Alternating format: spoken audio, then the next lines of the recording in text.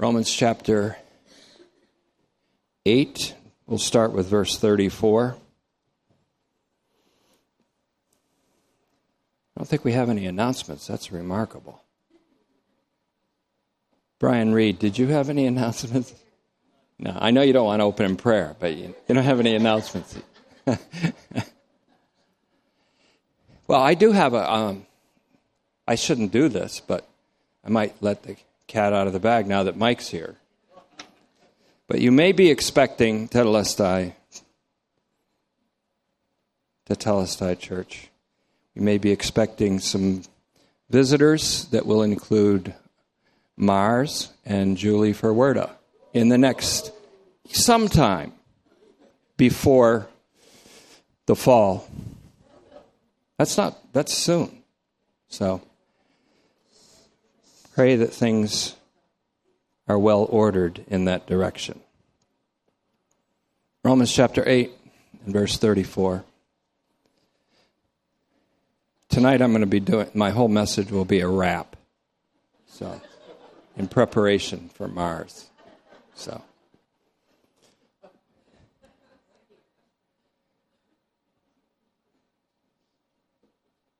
I actually did write one, but somebody else can anybody rap here? Brian Reed, can you rap? No, you knew I was going to do that. I did write one, but somebody else will have to perform it. Really, you can ask Emery. He'll tell you. Let's pray and get out of this. Father, we thank you for this opportunity tonight, and we always expect you to exceed our expectations. And so we present ourselves to you and entrust our spirit to you and our capacity to understand to you, that you may expand that capacity and that we may lay hold with all the saints of the height, the depth, the breadth, and the width of the love of Christ. And may we come to be persuaded of our inseparability from that love, even as we are enrolled in Adversity University. Thank you for this opportunity. We truly appreciate your constant grace, your patient kindness, and your Son, our Savior. In his name we pray. Romans 8:34, who is the one who will condemn? Christ, the one who died, and beyond that, who was raised up. Romans 4:25 says raised up because of our justification or for our justification. And who is at the right hand of God, advocating on our behalf. Of course not. Of course Christ wouldn't condemn. He's the one who died. The Father is the one who justified. Our Lord Jesus Christ, a divine person, subsisting and operating in an assumed human nature. In fact, that sort of describes him in a way. Our Lord Jesus Christ, a divine person, subsisting or existing and operating in an assumed human nature, which he assumed by incarnation, exercised a passive role in our redemption during his passion. That's why they call it passion, a passive role, crucifixion, and death. He now exercises an active mediation in our so great salvation. We have in 1 Corinthians 1:18 the notion of being saved and the notion of perishing, both of which occur in time, even though he has, of course, obtained for us eternal redemption. Romans 8:32 expresses the passive obedience of the Son when it says that God handed over his only Son. But this is not entirely the Son's passivity, however, because in Titus 2:14 it says that Jesus handed himself over. There was a union of wills between the Father and the human Christ. Where the Son was passive was when he was led like a sheep to the slaughter, in Isaiah 53:7. Led like a sheep to the slaughter. This will figure prominently in Romans 8:36 when it says that all we, like sheep, are killed all day long, led to the slaughter. That's a positive thing when you understand that we have been allowed the privilege of participating in the divine solution for the problem of historical evil. It's remarkable. Where the Son was passive, and when we say passive, we still mean willingly and obediently, was when he was led like a sheep to the slaughter. This, of course, was the Son's willing passivity. He was willingly being led, for he was given up. And that's the word used in Acts 2:23, a fascinating verse. Given up is the word ekdotos. Ekdotos. And it means to be delivered up or given up. And it says he was given up by the decision. And the word there is boule, B-O-U-L-E. This is a very important word. We're going to see this come to the fore because it is a part of where we're going in Ephesians 1:11. Boule, which English translation looks something like that, boule. So Acts 2:23, he was given up by the decision or the resolution and foreknowledge. There we have prognosis, P-R-O-G-N-O-S-I-S. Another word that's very important. By the prognosis of God. Again, Acts 2:23, he was given up by the decision or the resolution and the foreknowledge of God to be nailed to a cross. Very explicit, a graphic verb. And that word is pros, P-R-O-S-P-E-G. Prospeg, pneumi, N-U-M-I. Prospeg pneumi means literally to be nailed to a cross and put to death by the hands of lawless men. Powerful sermon Peter's preaching there. And it says again, he was willingly being led because he was given up by the resolution and foreknowledge of God to be nailed to a cross and put to death by the hands of lawless men. Acts 2:23. It's by the boule, the counsel of God. This action by lawless men was decreed and decided by God before time as the very means of reconciling those very men. In fact, of reconciling all of the enemies of God. Reconciling all things in the heavens and on earth in him, and gathering up in perfect order all things in Christ. God's intent and purpose, which was proposed before time, was mediated by Jesus Christ's crucifixion and death, which was followed by his inevitable resurrection from the dead. Acts 2:23 then is followed by Acts 2:24. Imagine that. In which Peter proclaims, but God raised him up, freeing him from the birth pangs of death, for it was not possible for death to hold him down. Paul, of course, put it this way, and we've referred to this a few times. He was handed over or delivered up for our offenses and raised up for our justification. God's pretemporal intent, then, was to sum up everything in Christ. God's redemption has an end or an objective and a means. The end is to sum up everything in his Son.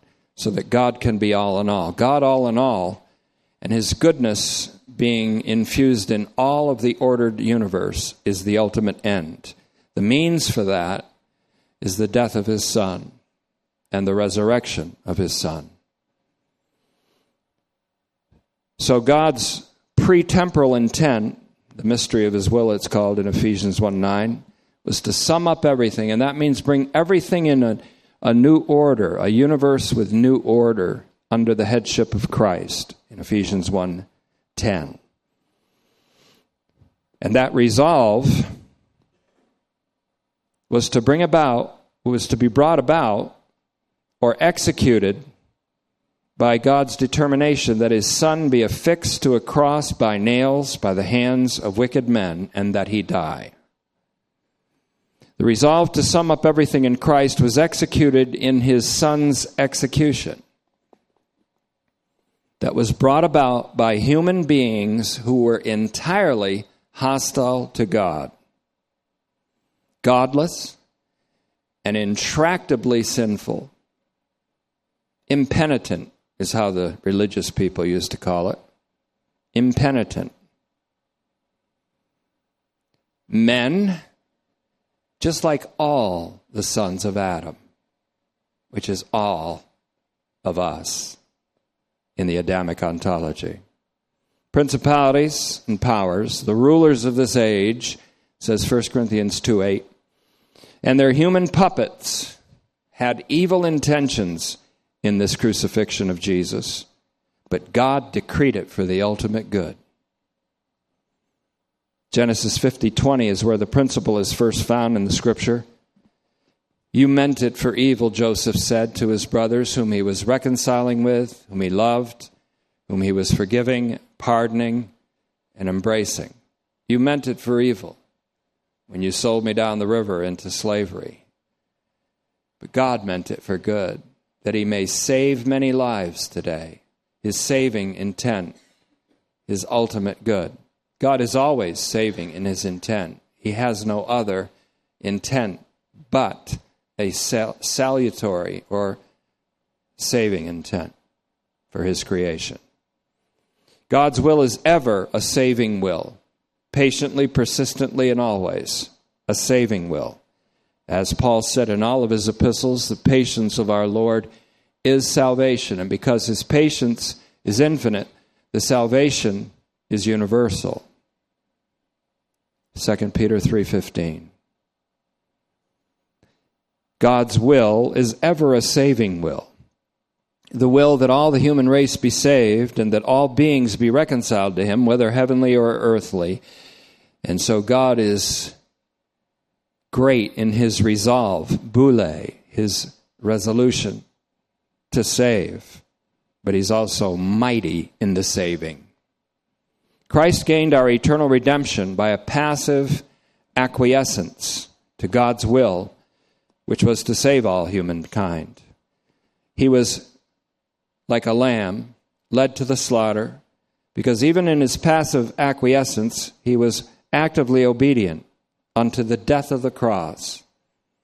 But by this passive reception of the wages of sin, the Son gained satisfaction for all our sins, and he obtained eternal redemption, says Hebrews 9:12, for us all. Redemption is the Greek word lutrosin, Lutrosin, lutrosin, Lutrosin. It means a ransoming or a releasing by the payment of a price. Paul put it this way: we have been bought, purchased, body, soul, and spirit. 1 Thessalonians 5:23 says, with a price. 1 Corinthians 6:20 and 7:23.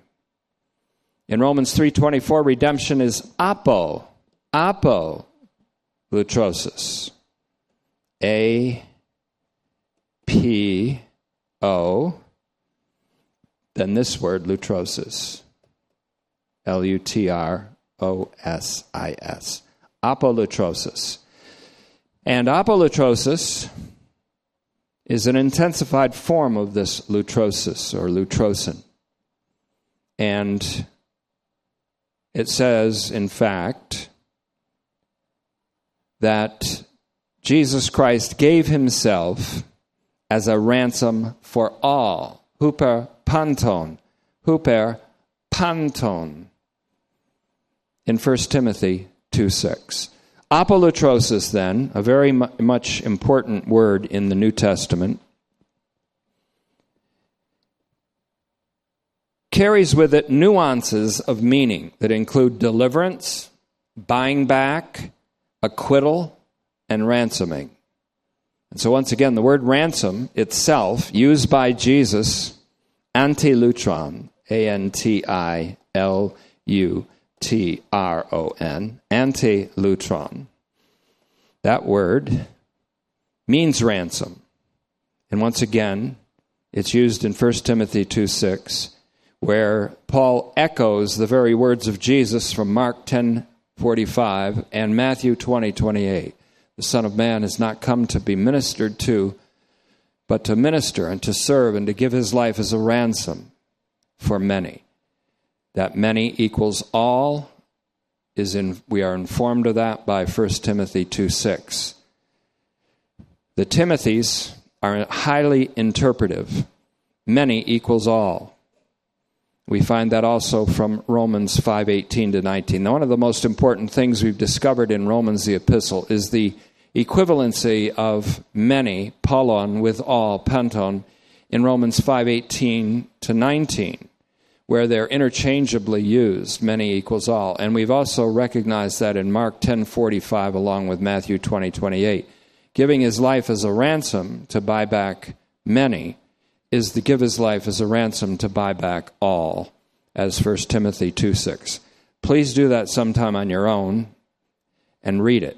1 Timothy 2:6, and then read Mark 10:45 and its parallel in Matthew 20:28. And you'll see for yourselves that because there is no contradiction within the scriptural narrative, that many equals all. Then read Romans 5:18 to 19. I'm giving you this because this is equipping you for the work of ministry, for the work of testifying of the gospel, for the work of speaking to people about just what Jesus Christ accomplished and not being ignorant of it or just fighting without weaponry. This is weaponry. Huper panton, for all without exception. A ransom for all is also interpretive. Timothy sheds light on Romans. The Timothys, the epistles to Timothy, are intended to be interpretive of Paul's epistles.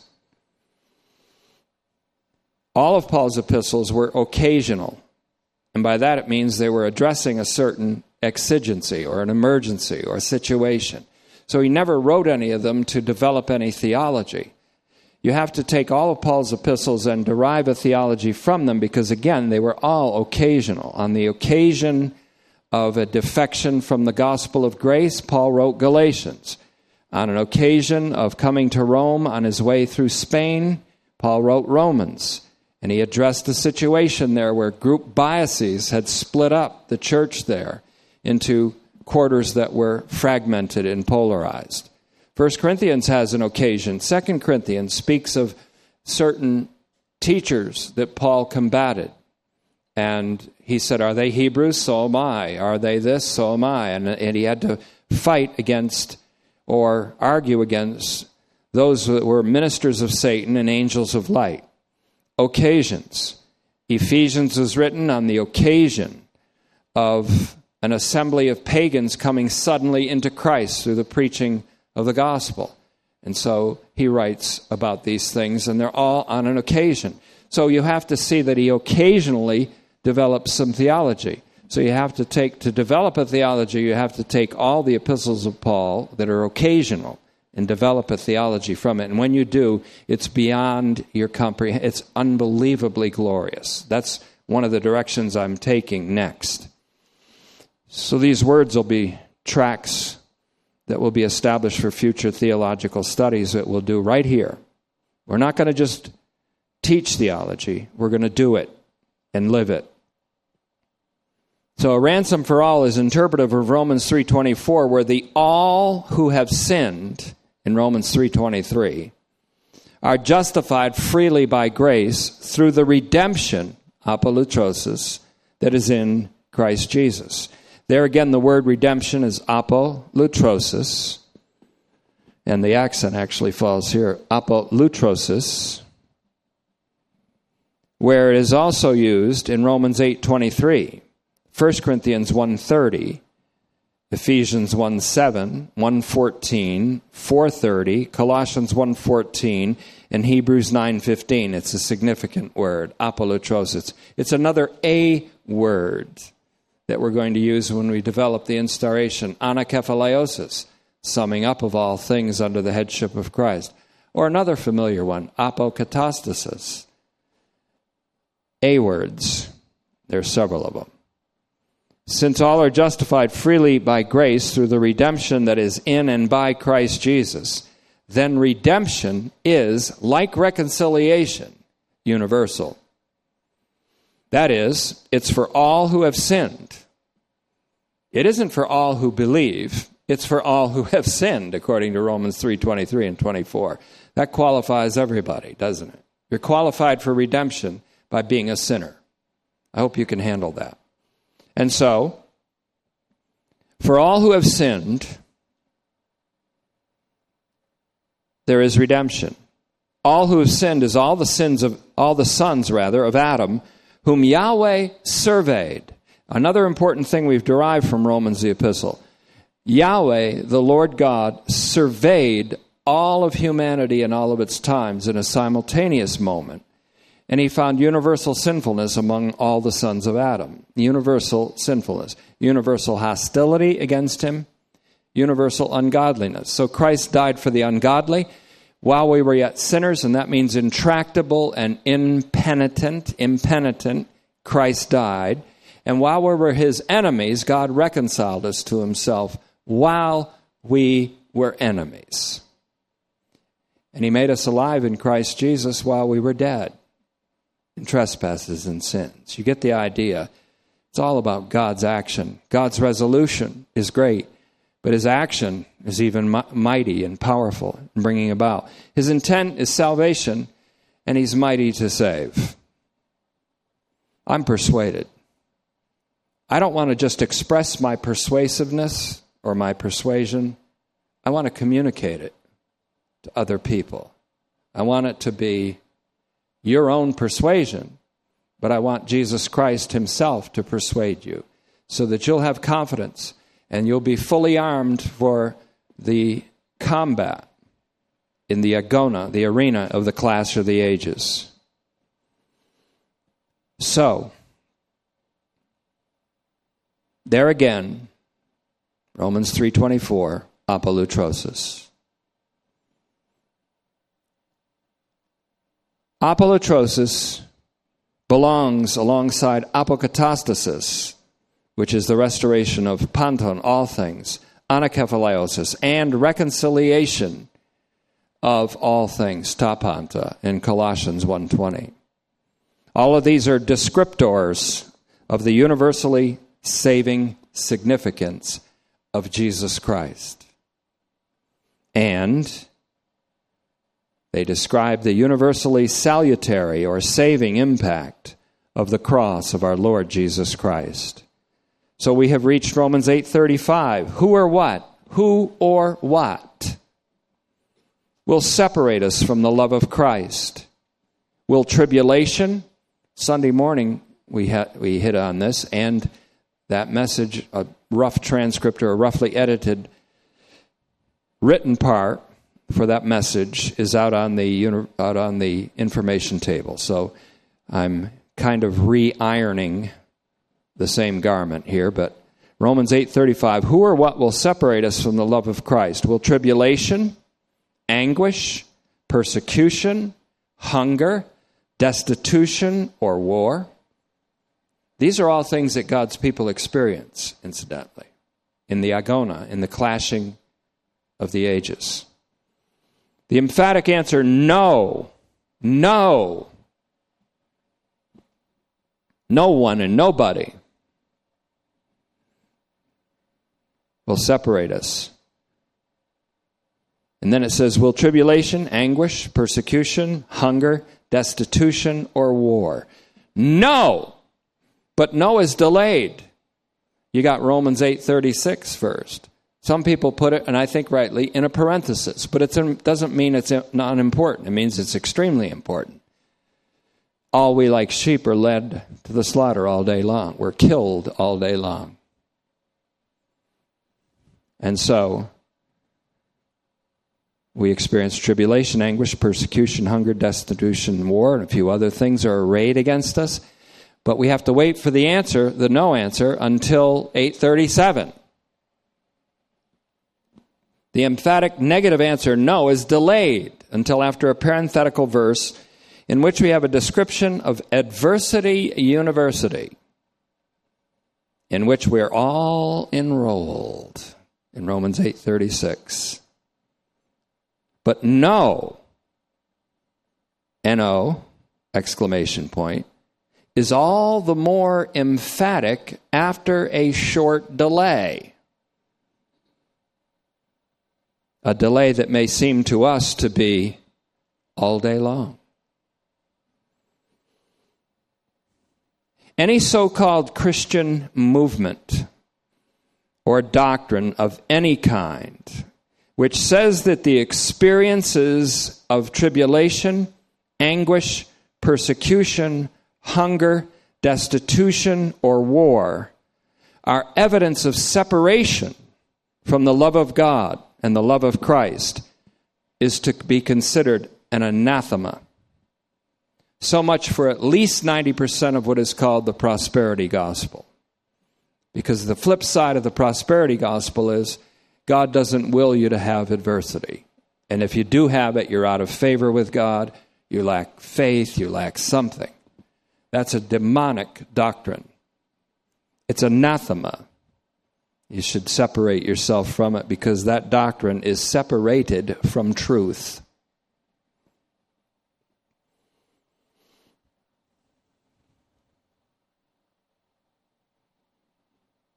So,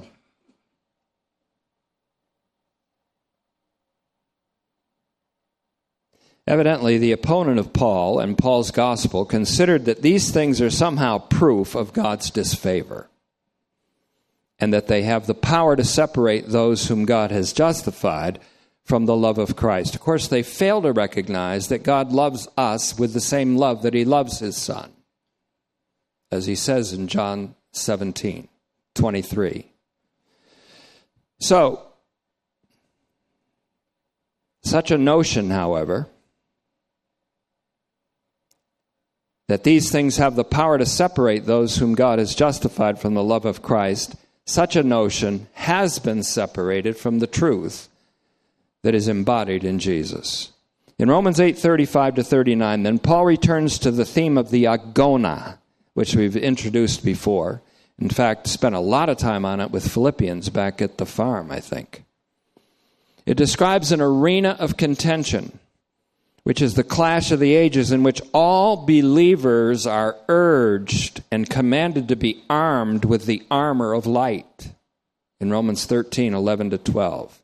The full armor from God, Ephesians 6:11-18. All the things that the apostle lists, therefore, in 8:35b, the second part of 8:35, tribulation, anguish, persecution, hunger, destitution, and war. And all the things he mentions in verse 38, death, life, angels, demons, things in the present, things about to be, powers above, powers below, and anything in the realm of this presently evilly affected creation are all things that appear to be arrayed against us and threaten to separate us from the love of God in Christ Jesus. But they have all been stripped utterly of their ability to do so. You'll notice here, there are several distinctions that we'll have to do before we finish Romans and then carry on. There's a lot of things I haven't developed. Frustratingly, I have not developed some of the things we've hit in Romans to the point where I want to. So that's why I'm taking a theological bent in order to develop more thoroughly some of these concepts.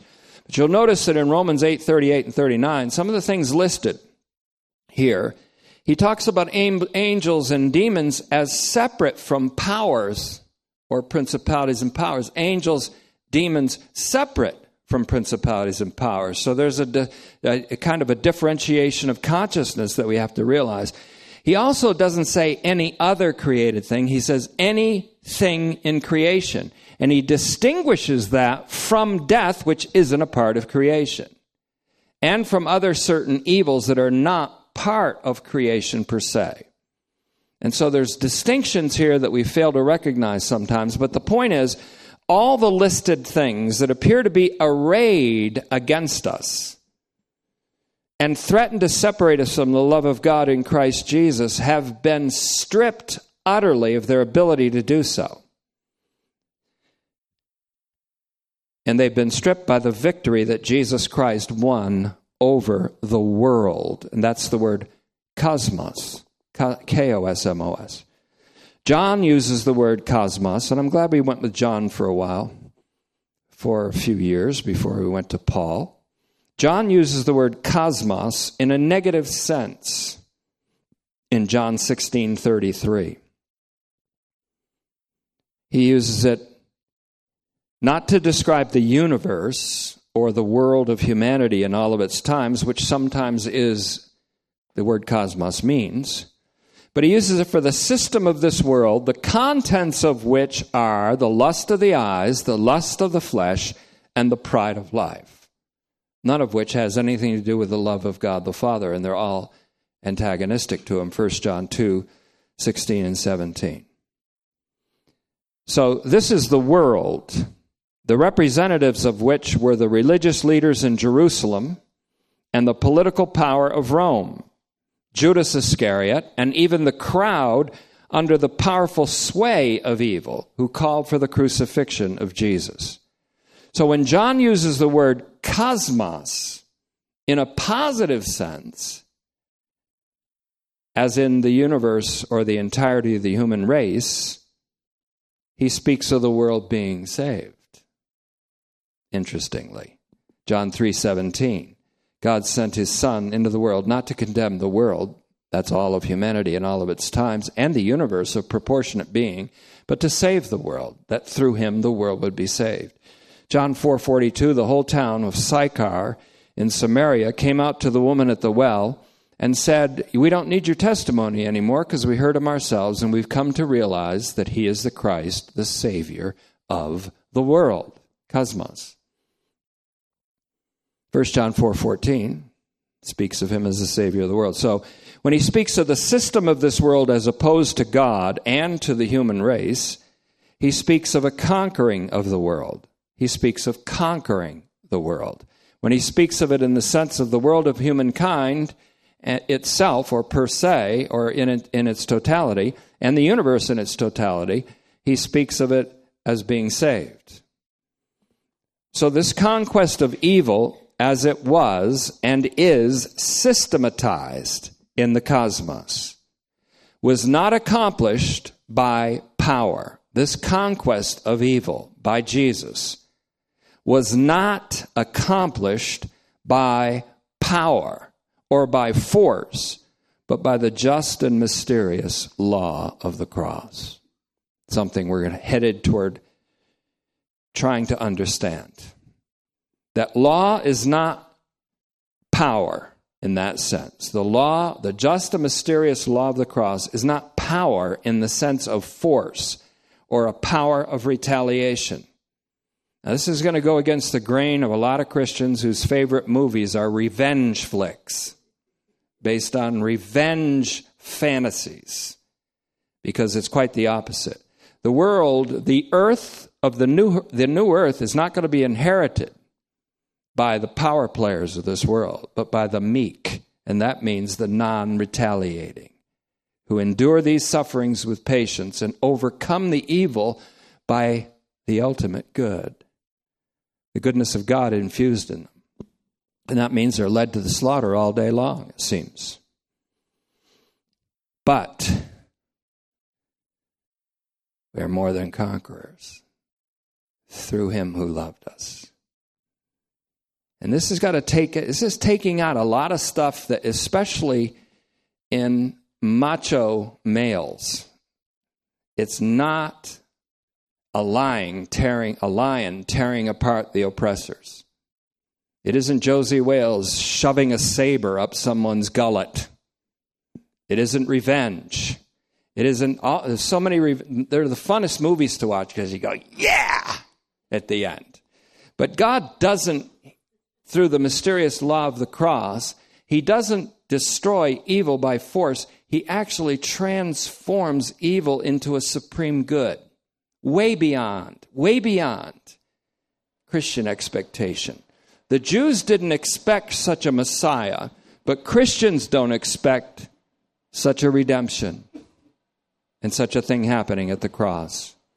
Our expectations are just as flawed as the Jewish expectation for a Savior who would be the Lion of the tribe of Judah, who would tear their oppressors to pieces. But he comes as a lamb that had been slaughtered.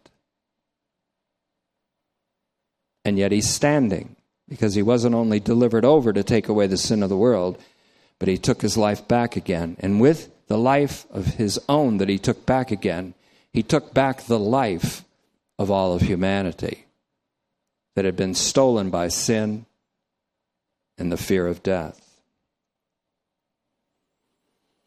So when John uses the word cosmos as the system of this world as opposed to God and the human race, the features of which are found in Romans 8:35 and 38 and 39, he speaks of the conquest of this world. This conquest of evil, again, as it's been systematized in the cosmos, and finds its most evil expression in religions, was not accomplished by power or by force, but by the just and mysterious law of the cross, which is not power in the sense of force or retaliation. It is power, but it is the creative power of grace. For that's what Jesus was speaking of in an apocalyptic sense when he said, I have overcome the world. Well, it sure as hell doesn't look like it when you're led like a lamb to the slaughter, beaten, abused, tortured, whipped with cat o' nine tails 39 times plus one across your back, and nailed to a cross by lawless men. Of course, it doesn't look that way. But he overcame evil and did away with it, not by the power of force of arms, but by transforming it into a supreme good. There's more on this in the doctrine sheet out on the tape desk. So this was entirely contrary to the messianic expectations of most of the Jews, who anticipated a lion tearing apart the evil oppressors that held them, but who never anticipated the super victory, I said, of a lamb who was willingly led to the slaughter. This makes Jesus not just a conqueror, but a super conqueror. This is why I'm so almost infinitely bored with superheroes and superhero movies and Avengers and this and that, and because the whole thing is such a boring thing compared to the true super victor. Only once in the scripture is the word huper locked in with nikao to show a super victory over evil. Superheroes are just one form of evil against some other form of evil that it seems to overcome, with no acknowledgement of the supreme being or of God at all. None. All the glory goes to whatever or whoever. So,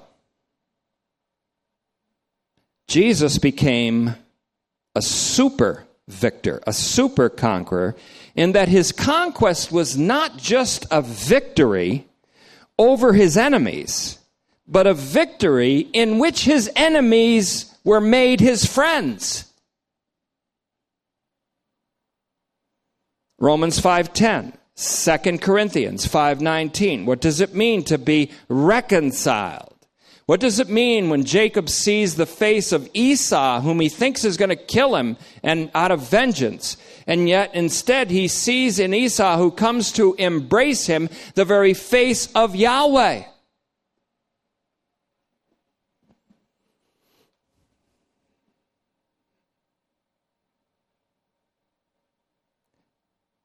Because when it comes to the human race per se and in toto, the whole of the human race, we were all arrayed against him as his enemies. When God surveyed the whole of the human race all at once, he not only saw us as godless or ungodly and incapable of extracting ourselves from this desperate plight, he saw us also as hostile to him, even in our religious piety. Especially in our religious piety. And he saw us. That's why it's like you could picture God calling out, is there a human being that can extract humanity from this plight?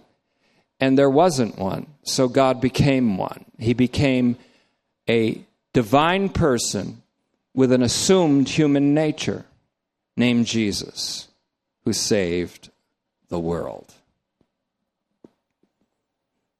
Not by power, not by might, but by offering himself through the eternal Spirit to God as not only the priest, but the lamb offered. His conquest wasn't a victory over his enemies, but a victory in which his enemies became his friends. For when it came to the human race, we were all arrayed against him as his enemies under sin. But he reconciled us while we were enemies to him. Reconciled means made friends, Romans 5:10.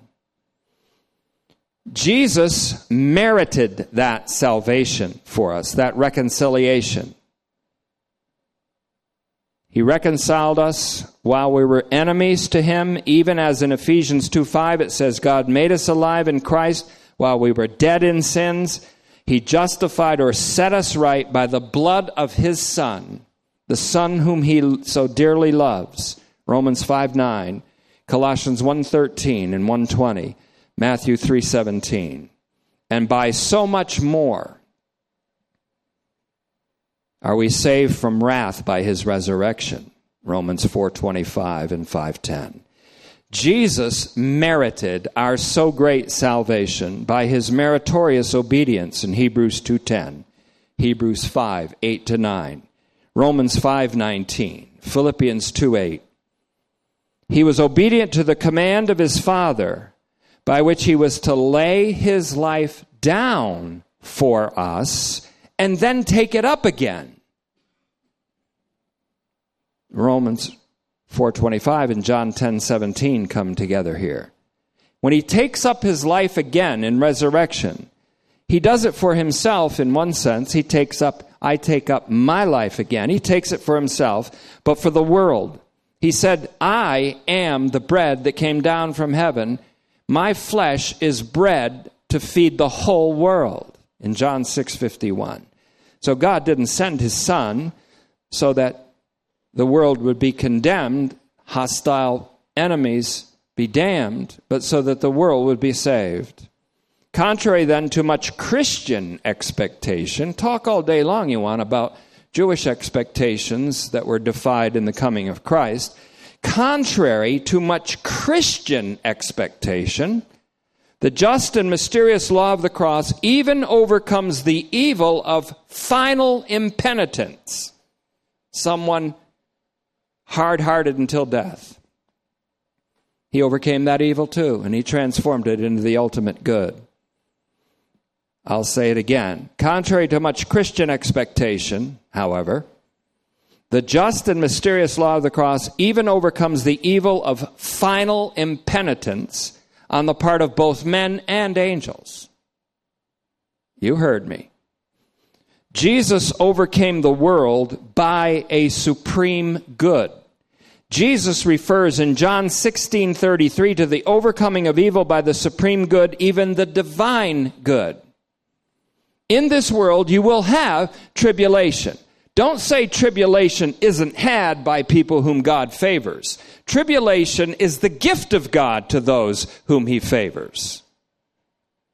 Neither say you're not in God's will if you're experiencing trouble. In fact, it's normal to be in Christ Jesus and in trouble at the same time. Many people say, well, I've never been in any kind of adversity like that. That's because you're not in the agona. You're not progressing in the spiritual life. You're admitting it by your lack of adversity. Some people even get delusions of immortality. Now, Jesus merited our so great salvation.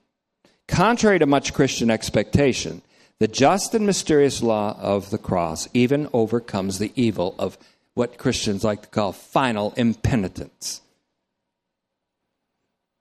Intractable unrepentance on the part of both men and angels. So in John 16:33, he says, he makes a promise. Here's a promise. How do you like this promise? Claim it. Name it and claim it. In this world you will have tribulation. I name it and claim it. But he backs up. Then he makes a better promise. But be of good cheer, I've overcome the world. The source of that tribulation. I have overcome the world. He overcame evil and did away with it. Not by the power or the force of arms, but by the just and mysterious law of the cross. That's why in Romans 12:21, the scripture says, don't be overcome by evil, but overcome evil by good, a supreme good, even a divine good. In John 16:33, Jesus uses the verb overcome. Nikao is the word, Nikao. Nikao. Paul uses that same word, Romans 12:21, twice. Nikao. Don't be overcome, Nikao, conquered by the evil, but rather conquer the evil. Not by force of arms or by taking up arms, but by the good. Even the supreme good, even the divine good, agathos, the divine good that's infused in you. And then, in Romans 8:37, where we're going, the word huper nikao, a word that means super conquerors, only used once in Romans, in fact, only used once in all of Scripture, found in Romans 8:37. It refers to believers who not only are not overcome by the evils associated with this world, but by their overcoming of these evils by the divine goodness first manifested through Jesus, a divine person operating in a human nature, then expressed through humans operating through the divine Spirit. The goodness that has transformed evils into a supreme good. So we become hyper-conquerors. The real Jedi warriors. When we participate in the love of God in Christ toward our enemies. May the just and mysterious law of the cross be with you. We participate, therefore, in the love of God in Christ toward our enemies. That's the way of the cross. We participate in the solution for the problem of evil in history when we allow the love of God to be poured out into our hearts and demonstrated with patient continuity.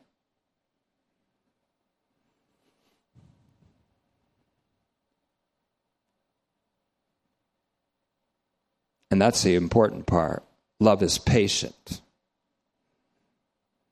The earth is not inherited by the power players of this age or by those who attempt to defeat what they perceive as evils by the force of violence.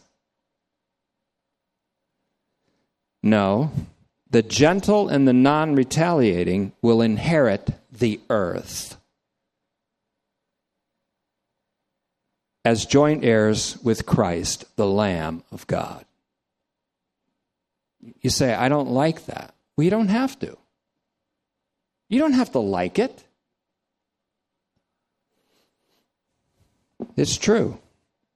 My whole 47 years as a person who is awakened to faith has been a long, grueling session of being conformed to that reality because it's so contrary to my nature in Adam. We are in an arena of contention because God has invaded this evil age by two divine missions, which I like to call expeditions. Xenophon wrote that famous book, well worth reading in an English translation, called Anabasis. It was about an expedition of Greek armies that failed in how they had to go all the way across, 10,000 of them, how they had to go across most of the world, in the wilderness of the world, led by an unlikely leader named Xenophon. Anabasis means expedition. But we are in an infinitely greater sphere than the agona. Always remember, we are in this agona. But we are also in an infinitely greater sphere, wider, higher, broader, deeper, because we died and our lives are hid with Christ in God. Colossians 3:3. We are in the sphere of the love of Christ Jesus, which is in the love of God, both of which were demonstrated at their peak while we were yet sinners, intractably sinful, ungodly, and God's enemies. That's when Christ died. Romans 5:6-10. So it seems that we can be in trouble and in Christ Jesus at the same time. In fact, Jesus said again to his closest followers, in this world you will have tribulation. Every demonstration of benevolence and beneficence by the fruit of the Spirit meets with opposition in this evil age. Every message you speak meets with opposition in this age. Every conversation you have in Christ is opposed by this evil age. Every advance you make in Christ is fought against by this evil age.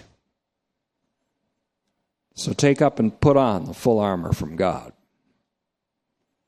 In this world you will have thlipsis, tribulation.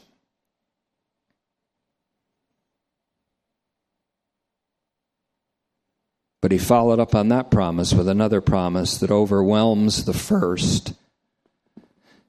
We could say that even more than conquerors, the first promise. In this world you will have tribulation.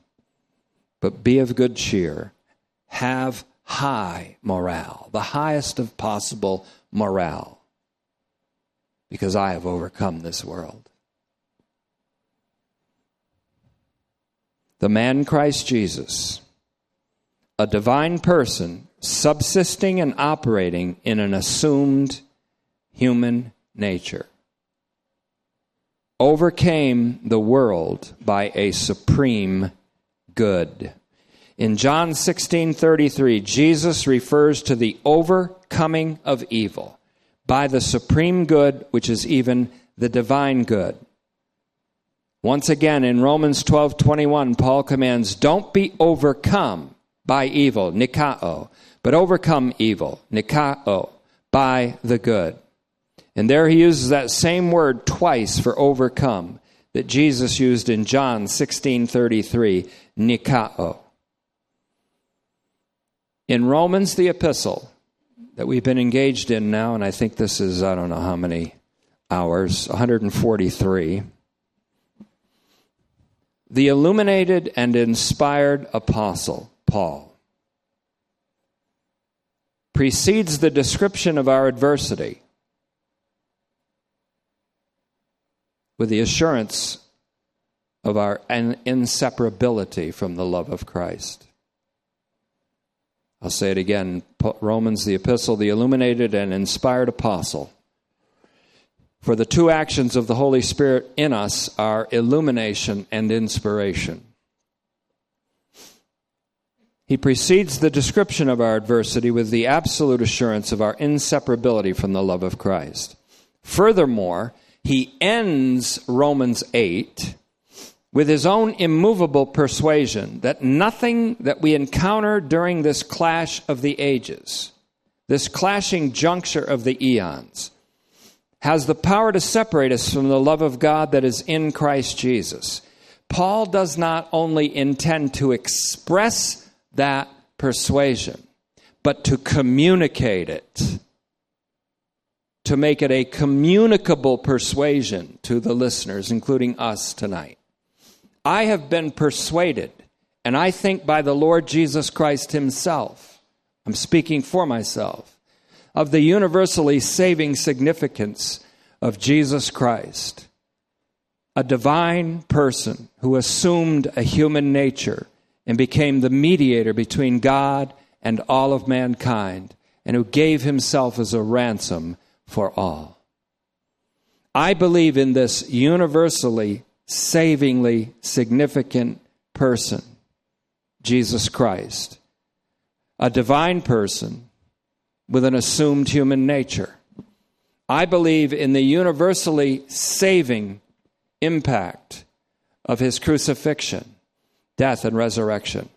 I am firmly persuaded of this. I'm not what you call a hopeful universalist. I'm a persuaded, I don't want to even say universalist. I'm absolutely persuaded of the redemption that's universal, of a reconciliation that's universal, and of a plan by God the Father to sum up all things in all of its times in Christ. I am firmly persuaded of this.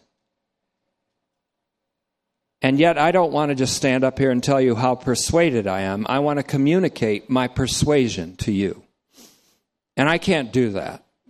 But if the Lord Jesus Christ has persuaded me, and I believe that he has, and I believe that he persuaded me in a certain moment in January of 1972, because I saw it all then in a flash. I knew it all then in a moment. But I had to fight for 47 years to realize it as I know it now. But my intention is that the Lord, through the messages I'm preaching, would persuade you and give you that same confidence and arm you with that same shield of faith. Oh, I'm persuaded. And there's no going back on this persuasion. There's no going back on this absolute confidence. There's no going back on what Nathaniel Branden called, and he was an atheist, cognitive invincibility. You have no idea what that means, Nathaniel. A student of Ayn Rand, who wrote Atlas Shrugged, Nathaniel Branden. Cognitive invincibility is the gift of the Holy Spirit to the Apostle Paul. And that's been communicated, not just expressed, but communicated. His intention is to communicate this to the Roman saints and to break down the walls that partition them from one another and polarize them from each other. And so we expect opposition. But we know that opposition of all kinds has been stripped of its ability. In fact, the evil called death, which has no subsistence or creation in itself, has been transformed into the ultimate good. So as my mother used to say, what are they going to do to you? Meaning, keep on. What are they going to do to you? What are they? And by they, I would say all the things in Romans 8:35 and 39. Death being the biggest, most threatening, loudmouth Goliath. What can death do except, now that it's been transformed into the ultimate good, deliver me into the presence of my Savior? So, you can wait for the rapture. I'd rather be delivered unto death.